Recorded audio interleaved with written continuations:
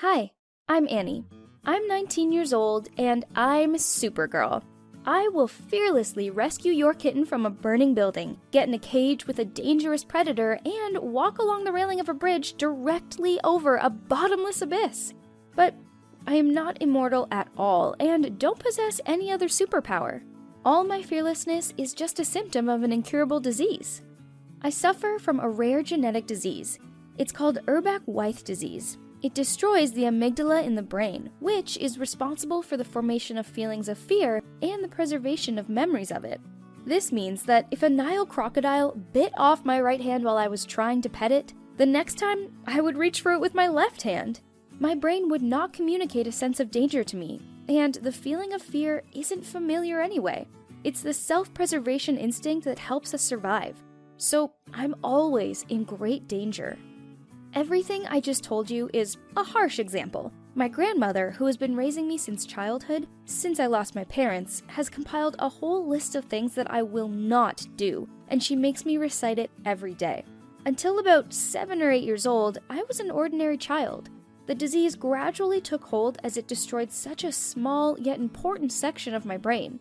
Only after I jumped out of my bedroom window on the second floor just for fun and broke my leg did they give me the heavy diagnosis.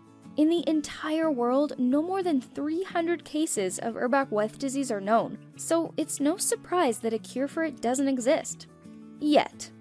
By the way, the first item on the list of things I was forbidden to do was to not go into a burning building. It happened after I sneaked into a neighbor's house that was on fire when I was 11 years old. I could hear a cat in there. Luckily, the firefighters got me out just in time.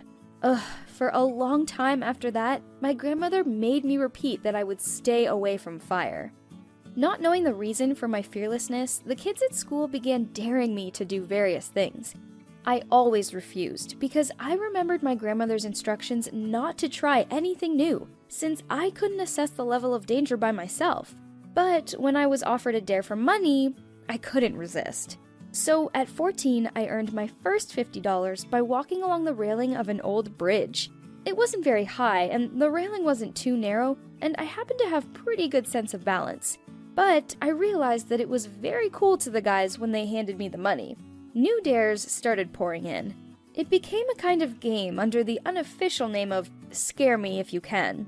The highest bid was that I could not spend even 1 hour in an old abandoned building known in the past as an institution for the mentally ill. I told them that it would be easy, and I would even stay there the whole night. The guys kept watch at the exit, and when it got dark, they all went home. I wandered through the empty corridors and went to bed on a piece of cardboard on the floor. The police found me in the middle of the night.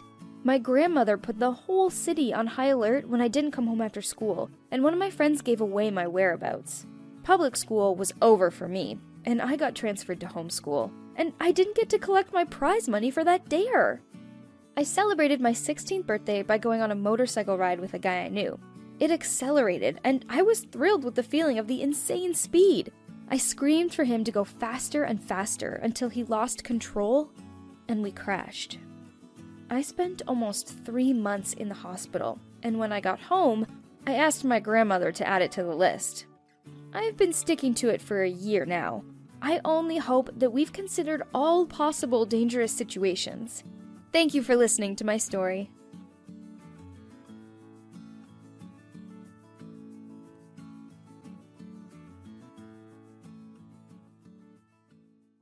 Hi everybody, my name is Dave and I am 19. I am currently facing a very difficult decision and I don't know what to do. While browsing the internet, I came across an interesting blog. In it, the girl wrote about her feelings, concerns, and things going on around her. I spent all night reading her posts, and with each new sentence, I realized how cool she was. The very next day, I decided to write her. It was an incredibly difficult wait for her to answer. For a while, I was convinced that she was too good for me, and compared to her, I was a real loser whom she would simply ignore. How glad I was, then, when she actually responded to me. We started a correspondence, and every day I fell more and more in love with her. We talked about books, discussed movies, music, and shared our feelings and dreams. This was the first person in my life whom with I could feel free and at ease. Her name was Jess. She had some nature images as her avatar. There was not a single image of her face. I asked her to send me a photo of herself, but in response I got a lot of excuses. She said she liked that our relationship was based on emotional closeness, and that photos would ruin it. I didn't care what she looked like. Even I, myself, was a little afraid that she wouldn't like me. In one of my messages, I told her that I wanted to meet her, but she answered very abruptly. Meeting in person is not such a good idea, and besides, I have been wanting to be alone for many years now. I had no idea what she meant by this. I started asking, but she stopped replying. After a few days, Jess deleted her blog. I thought that all was lost and that I had ruined everything. But then, I caught sight of a postcard that Jess had sent me for Christmas. With trembling hands, I began to rummage through a pile of my stuff and found an envelope that I had not thrown out by sheer luck. Her address was written on it. I doubted for a very long time whether I should, but eventually decided to go to it. I packed up and ran out of the house, without telling anyone. I raced to the neighboring city to see her. I didn't know why she would be so offended, but I was prepared to apologize for every word. Standing on the porch of her house, using all my strength to make a fist, I knocked. An old woman opened the door. I want to see Jess," I said in a trembling voice. "Grandma, who is it?" I heard her voice, was delighted, and without permission ran into the corridor. Then I went numb. Standing before me was Jessica and her sister. They were conjoined twins. I am ashamed to admit it, but I was scared. I ran out into the yard and just stood there for a very long time, not knowing what to do. Some time passed since then, but I still can't get Jess out of my head. I am very ashamed that I ran away when we first met, and I want to apologize, but at the same time, I am afraid to see her again, because I don't know how to behave in front of her. Guys, tell me, what would you do if you were me?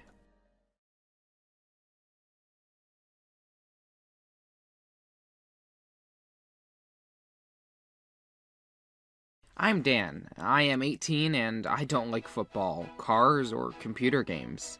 What I like is not easy to discuss with friends and parents, but I can tell you about it.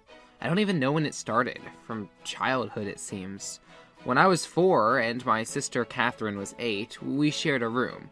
Kat went to bed in a pink shirt with delicate lace on her sleeves. Or was it purple? Anyway, the color isn't important. But the lace was very beautiful. I remember when she was given a new shirt. The old one was put on the lowest shelf of the linen closet. Nobody needed it anymore. I waited until everyone fell asleep, quietly got out of bed, took it out, and put it on. And in the morning, when everyone saw what I was wearing, I was punished and deprived of cartoons for a whole month. Soon after, we moved, and Kat and I began to have separate bedrooms. My school years went well. I got good grades, I had success in swimming, and everyone saw me as an ordinary teenager. Not surprising, considering I did not tell anyone that I would like to come to class in lingerie under my trousers. They would have been surprised. After graduating, Kat went to college and began to come home only on the weekends. At first, I was even upset that didn't see each other as often, but soon I realized what opportunities this opened for me. Now I have constant access to my sister's linen closet, and although it was noticeably empty, that was enough for me. Red, black, pink, with a bright print, and without... what underwear was not in there? I was happy as Charlie Bucket in Willy Wonka's factory. I carefully laid out each of them on the bed, and simply admired them, imagining what it would be like to try on at least some. But remembering the situation with the shirt when I was a kid, I didn't dare and carefully put them back. At Christmas, Kat was supposed to spend almost a week at home. She went out with friends right after dinner without even unpacking her things. I quietly made my way to my sister's room and opened her stuffed suitcase. I gasped at how much beautiful underwear I found in it. Having laid out each pair on the bed, I began to examine them. Some lace panties were especially good. The temptation was too great. Besides, what better time than to fill desires than on Christmas? Not completely believing what I was doing, I tried them on myself. on top of my pants. But I was so carried away by the process that I was not paying attention to the commotion that arose on the first floor. And when my sister, dad, and mom opened the door, I was standing in front of the mirror in bright purple lace panties. What else can I say? Kat, having not unpacked her bag, left the very next day. My parents are now actively looking for a psychologist for me. After such an embarrassment, the desire to get into women's underwear disappeared immediately, but for some reason, I am ashamed and humored at the same time.